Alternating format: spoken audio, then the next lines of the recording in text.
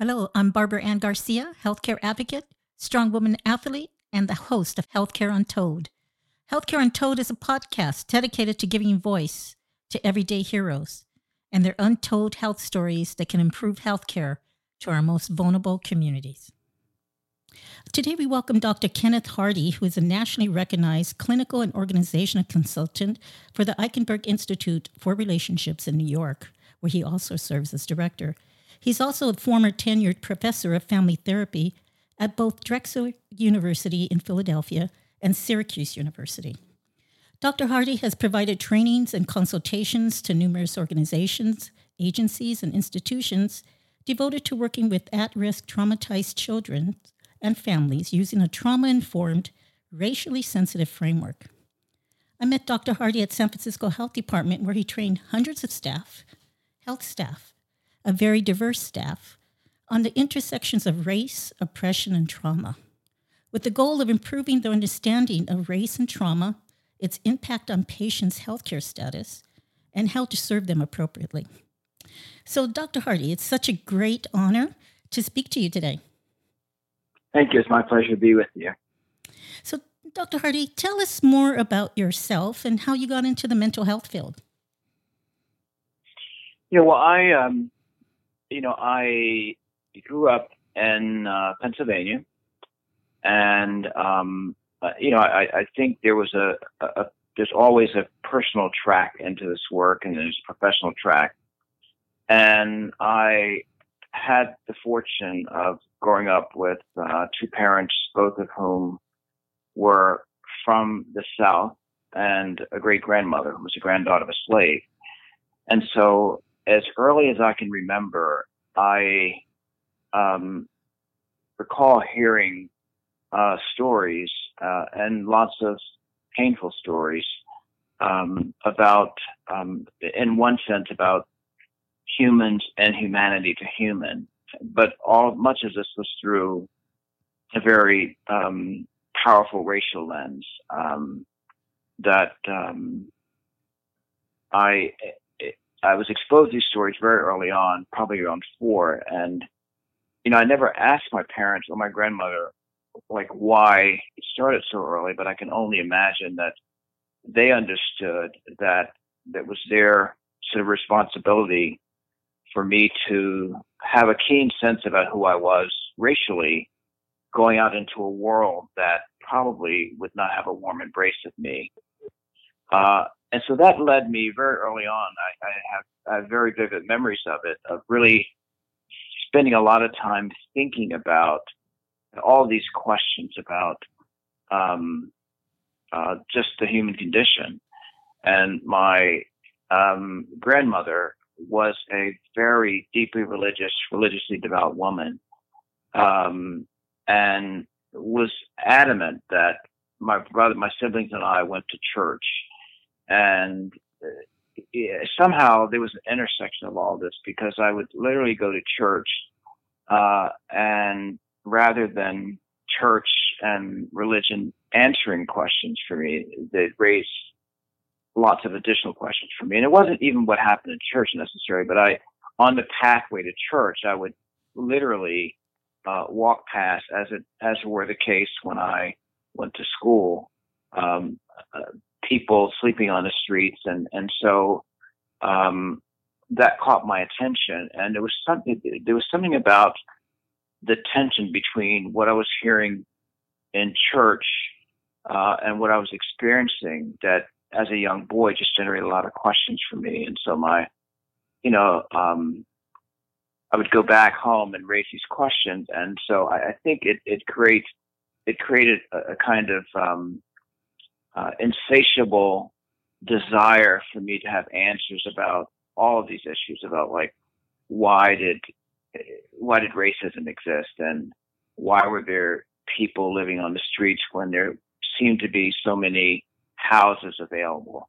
And and I think to some extent my parents appreciated it, but on the other hand, I think that there was an impatience that they had. And now I realize that maybe it's because they didn't have answers, but would try to quiet me by giving me answers that didn't didn't satisfy my curiosity. So it was about religion. It was, well, God works in mysterious ways. And so while I could hold that as a truth, but as a young, curious boy growing up in Philadelphia, it still left me with so many questions. And so, and then I saw it in like my own family that how, and I think it was the first place I was introduced to this, how that my siblings and I all biologically belonged to the same parents, and yet we were so fundamentally different from each other. I mean,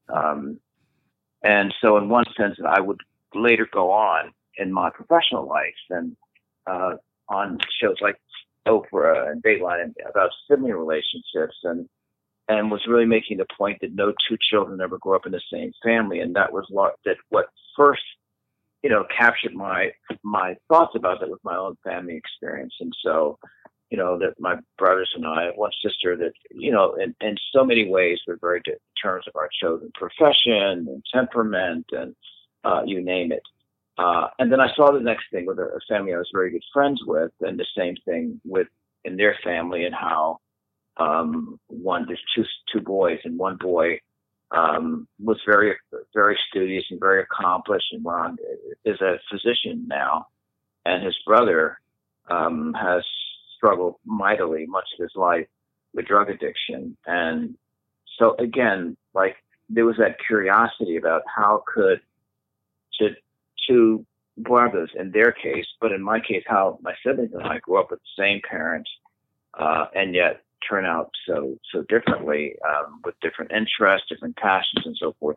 So I think that I was in search for something. I wasn't even sure what it was called at that point, but I was in some kind of academic interest that would help me begin to answer those questions. And so it's not entirely surprising to me that I went on and pursued advanced degrees in psychology and family therapy, and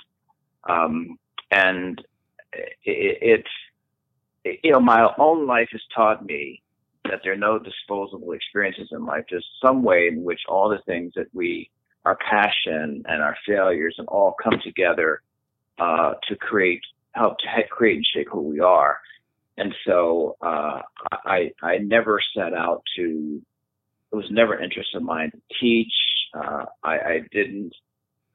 interest in race and social inequities was never a professional interest, but rather just a kind of personal curiosity. And yet, in terms of how my professional life worked out, that I have found a way to seamlessly integrate these issues. And so I've, dedicated much of my career to addressing these issues. And I often say when I'm giving speeches and that my life in this work has helped me to appreciate that there's a critical difference that exists between one's job and one's work. And the job is connected to institutions. That's where we show up. And so I've had jobs along the way that fulfilled the needs of the job, but fell short of satisfying my desire to be involved in the work that I'm interested in. We're lucky when our work and our jobs are connected. Right. And so, right. And I think, Dr. Hardy, that, those comments about the family, and I can't tell you how many times, I have lots of brothers and sisters, and I can't tell you them under the times that we've said, are you from the same mom and dad? So I think that curiosity is a really interesting one, and so true that, the issue of your job and your commitment of your life passion. And if you can integrate those and have at least touch those two, you're very lucky, correct? Yeah, I think so. I mean, it's helped me along the way because I, certainly have had moments where I've stressed out about the job. Like it was kind of you in your introduction to mention both my time at Syracuse University and at Drexel, but more at Syracuse. I went there as an untenured faculty member, and really as one of few faculty of color, and was, really stressed out for a period of time about how do I be my authentic self, but also be the person that my white colleagues are going to vote on to have this lifelong relationship with. And at some point, I had this epiphany over Christmas break. I was just absolutely miserable trying to do that, not speaking up when I should have spoken up, and taking the daggers of racial microaggressions and smiling and pretending it didn't hurt. And then that's where I had this epiphany over the long Christmas break and said, Syracuse is my job, and yet the work I'm committed to is not relegated to a physical structure. And so that if it doesn't work out at Syracuse, you don't get tenure, your work continues. You take your work with you. It is transportable. And that really liberated me tremendously. And I went back and had a newfound interest toward tenure. I mean, I did ultimately get tenure, but I sort of, got it on my terms, so to speak, that I didn't have to sort of sacrifice my integrity to do that. And so that's the value, I think, of us really embracing our work and recognizing that it is often not confined by four walls or office space or organizational structures. And so that's what I'm fervently committed to. Well, I could see that. And also coming from the higher educational field and then coming into, I talked a little bit about your work at the San Francisco Health Department and really trying to train the trainers. How was that transition going from higher education to direct providers and trying to improve the quality of the care for people coming into care who have faced trauma and oppression in their everyday lives, and it shows up as a health status or a chronic disease, and providers don't really understand that. And so the training that you did was so important for them to understand that intersectional. Yeah, it was an important transition because I often said that I could have easily rested on the laurels and the privileges of being academia, particularly once I was tenured. And yet, I absolutely love teaching. I always assumed that my role as a professor was that of an activist. And so it was an extraordinary privilege to be in a situation where, I had an opportunity to cultivate developing minds and getting people to think critically about the human condition in ways that, that I thought were important. But also it was quite limited. And so I think like the work with the San Francisco Department of Public Health, provided a much bigger reach to actually be able to work directly with people who are on the ground, working in the trenches, who have an opportunity to transform people's lives, but also were sort of mired by their own suffering and oppression as well. So there was an element of that work that was very akin to teaching, because there was a didactic component, and yet there was a piece of it that was also very, I often said this, it was not therapy, but there was certainly something that happened in the space that was therapeutic for people. It was nothing more than having workers of color come in and to be able to talk about their experiences in a way that they were validated and people could hear, and to see the connections between their lives and the communities that they were serving. And I think for like white participants, it was seeing them go through this process where they recognized that their whiteness and their station in life was not inconsequential, that it did have something to do with the delivery of services and how services were received. And I always thought that in the area of health disparities, that the one examined dimension was looking at the provider, the role of the provider. And so there's something as simple as taking medication. If a patient doesn't find the provider trustworthy, then in all probability, you're not going to have high compliance to taking medication, even if that medication is good for the well-being of that person. And so I think we live in a society where there are these, huge divides. Sometimes they appear as impenetrable divides along race and class and sexual orientation and gender. And that most of us who are prepared as providers don't receive a whole lot of training in that area in terms of how you navigate these dimensions of diversity within the context of our work. And they're always there. And so the work in San Francisco, the Department of Public Health, I appreciated that space was created for a very heterogeneous, diverse group of professionals to have this experience. And I felt really privileged and honored to be in a place where I could help shape and cultivate some of that, and also, hoping that it would have some direct impact on the lives of people who were being served. Well, I can definitely tell you had impact on the staff. I can't tell you. I've never experienced white staff coming to me and starting the conversation. As a white person, I just need to tell you how important this training was to me. Well, thank you. I really appreciate that.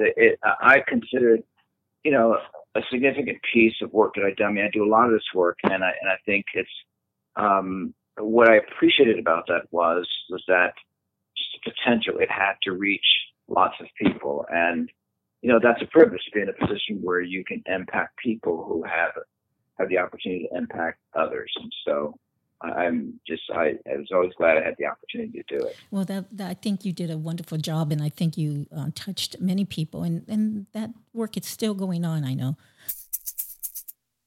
This episode is supported by Southwest Labs, located in Las Cruces and Albuquerque. And, Southwest Labs is making medical lab testing simple and without the hassle of trying to make an appointment with your doctor. You just have to call them or go online or seek them out on social media. And they have a variety of tests, lab tests that include allergy testing, STD testing, prostate screening, COVID-19 testing, monitoring your diabetes. And you just have to choose your test, you get tested, and your results will be coming to you through a doctor's interpretation virtually. You can contact Southwest Labs at 505-609-LABS, 505-609-LABS, or you can visit them at southwestlab.com, or you can find them on social media. To schedule a test today and mention this ad when you schedule your appointment. I do know that the issue that I wanted you to explain a little bit about trauma-informed care, because, the audience, it's a new area and field, although, you've been in it a while, but give us a little bit of an example or understanding of trauma-informed care. If a provider is well-trained in that, what's the difference in the quality of the work that they do with our community members?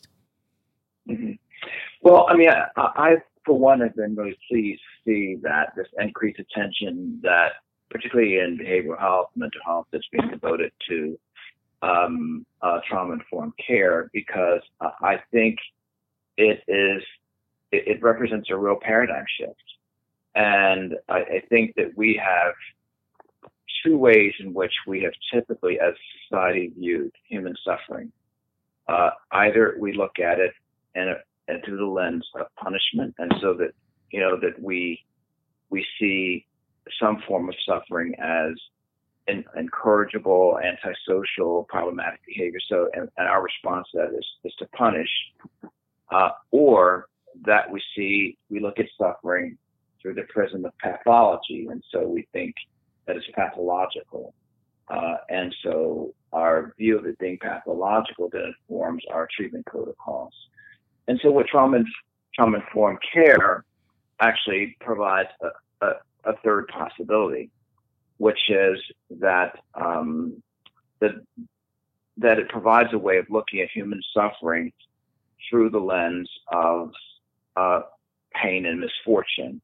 And so that, as one of the mantras in trauma-informed care is that it shifts the questions that providers ask, and it moves the needle from being curious about what's wrong with someone to shifting the focus to what happened to someone. So we're much more curious about, causality, if you will, or etiology, and not from a pathological lens in terms of dysfunction, but rather any series of circumstances that disrupts someone's life.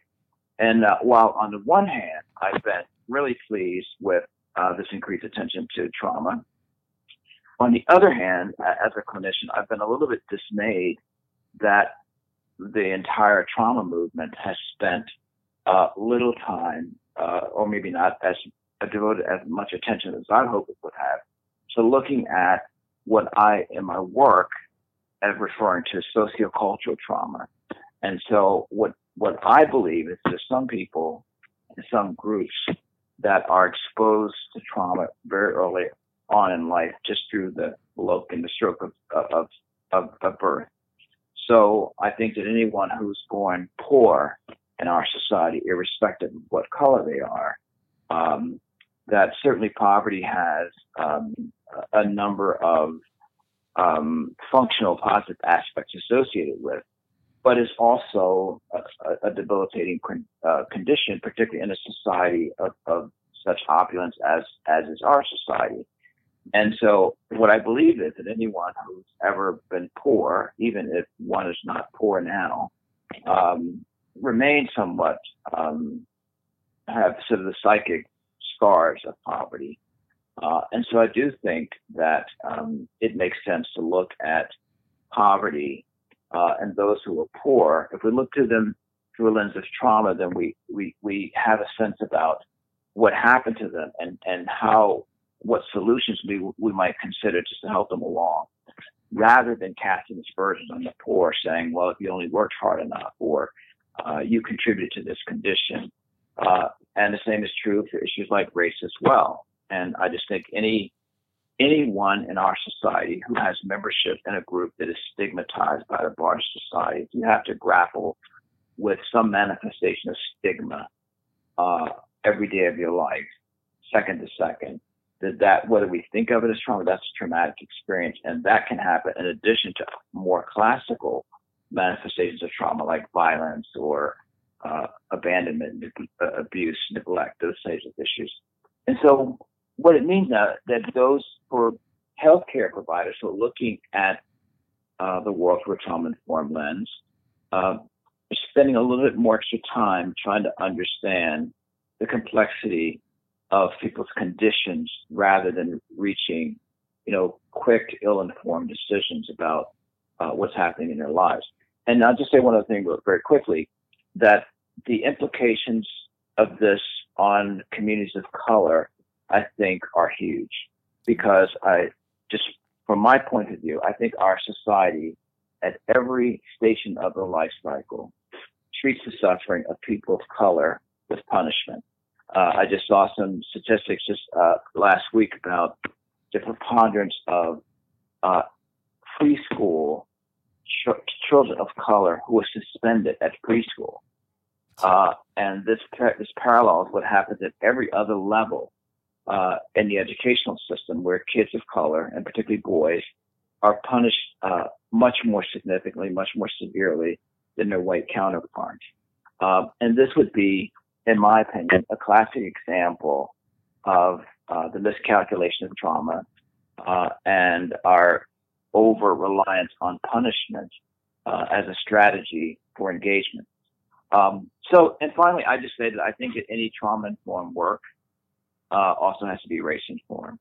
And if it's not race-informed, I think it compromises the extent to which it can be wholly and authentically trauma-informed.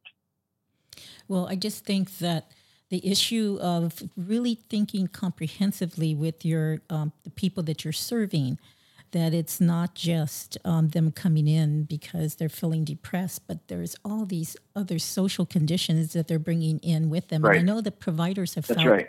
very, very frustrated with that. And then you find some of those providers who are just embracing that, saying, okay, well, now we have to take care and try to identify the other things that I can help you with, including your housing, including your immigration status.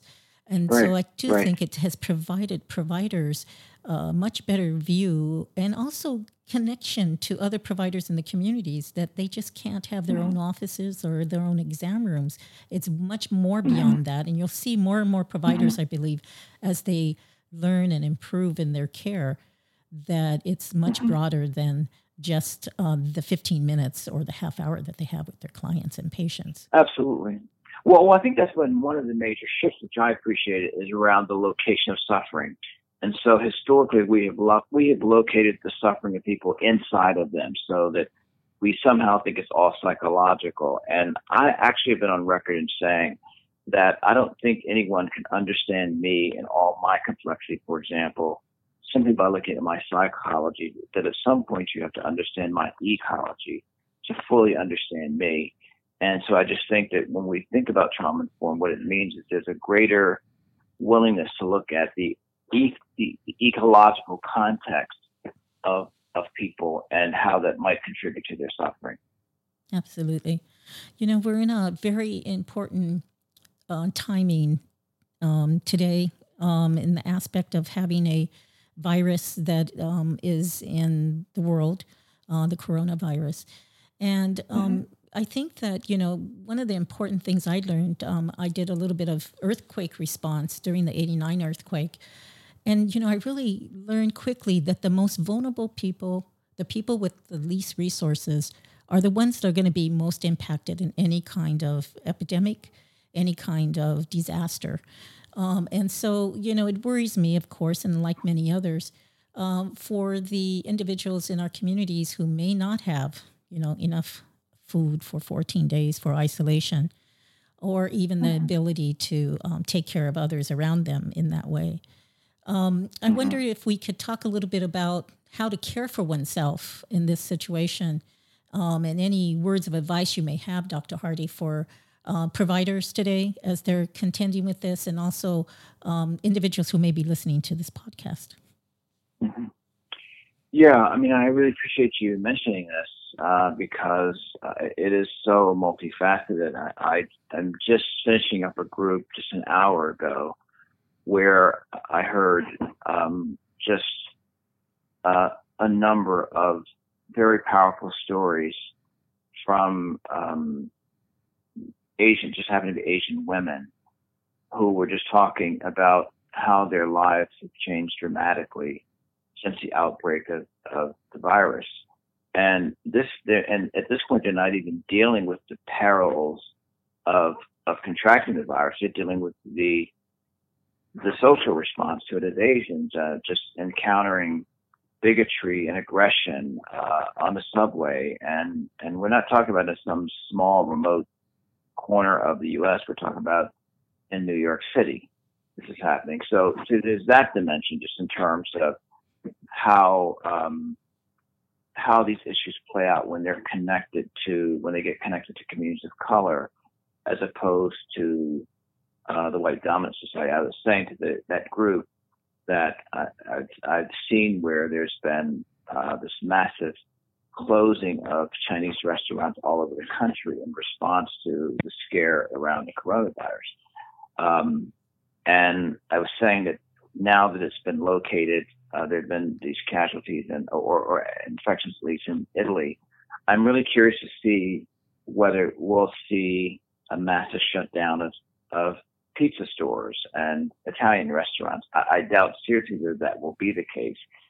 My point is that even if something like this that affects all of us, there's still these inequities that are connected to race. And so I would ask providers to be mindful of that, to be mindful of the ways in which that when we all are when the threat level for all of us go up, that it just means that oftentimes that people of color and the poor, those who are disenfranchised, seem to carry the heavier brunt of that because we get very self-focused rather than thinking in a way in which we take care of each other. So I would want providers to hold the saliency and the emergency of this virus on the one hand, but also perpetually ask themselves, and what might be the ways in which communities of color and poor people, for example, might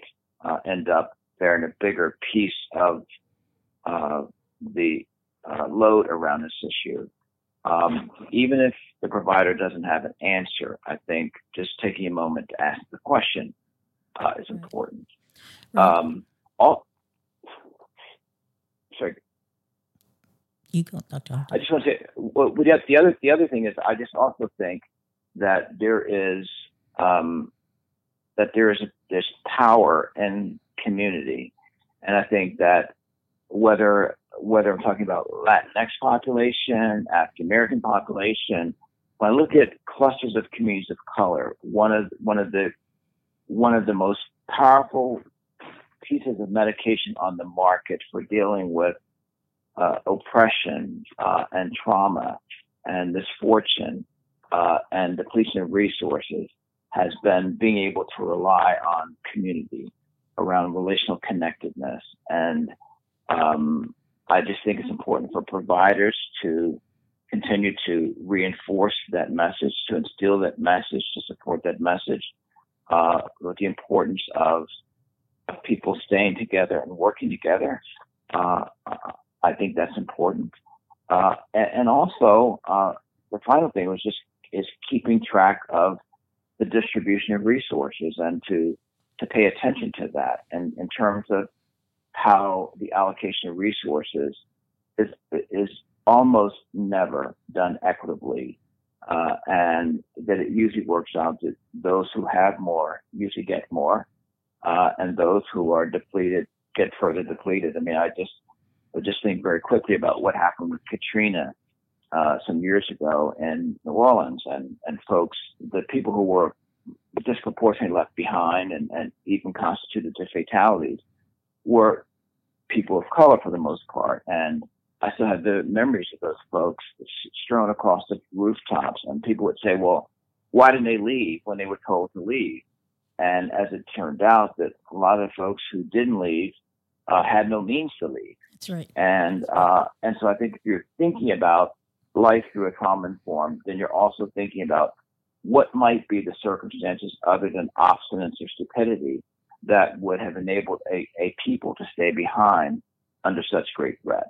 And so I just think that is a message for us to hold on to around the current virus as well.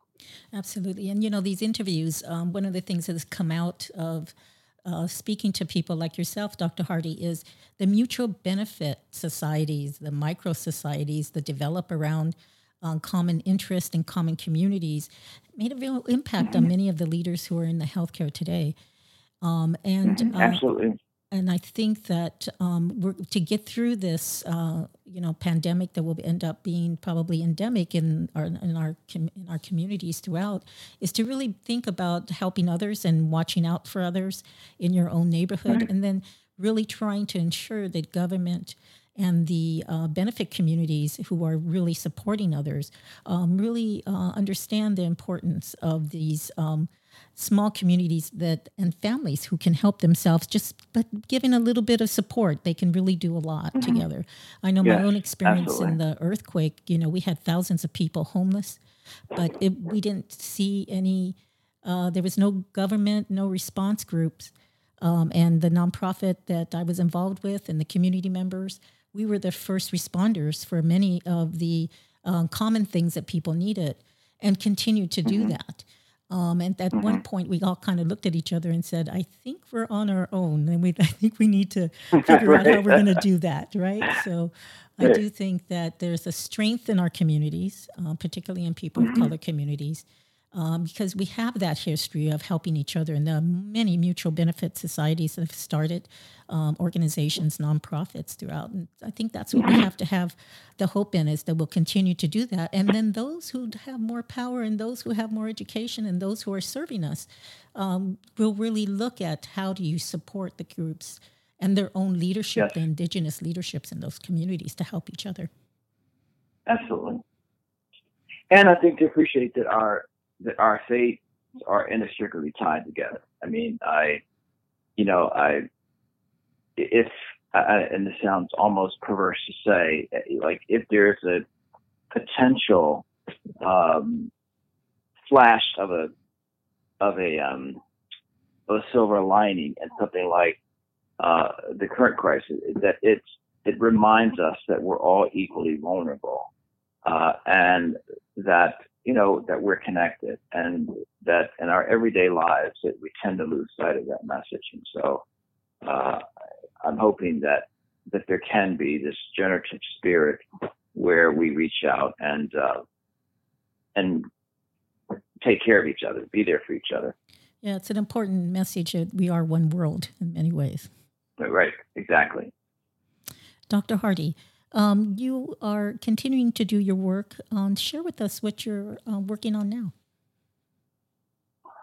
Well, I mean, the work is there. I mean, in the current political climate, where I think hate and division are being sort of emboldened on second to second, I'm just finding myself now, and there's been just a number of breakouts of racial tensions on university campuses, some within the continental U.S., but also in Canada. And so working with a number of universities around how to weed university campuses out of racism, and where, Black and brown students and Jewish students and students of the LGBT community can coexist and harmoniously on college campuses, doing a lot of that work.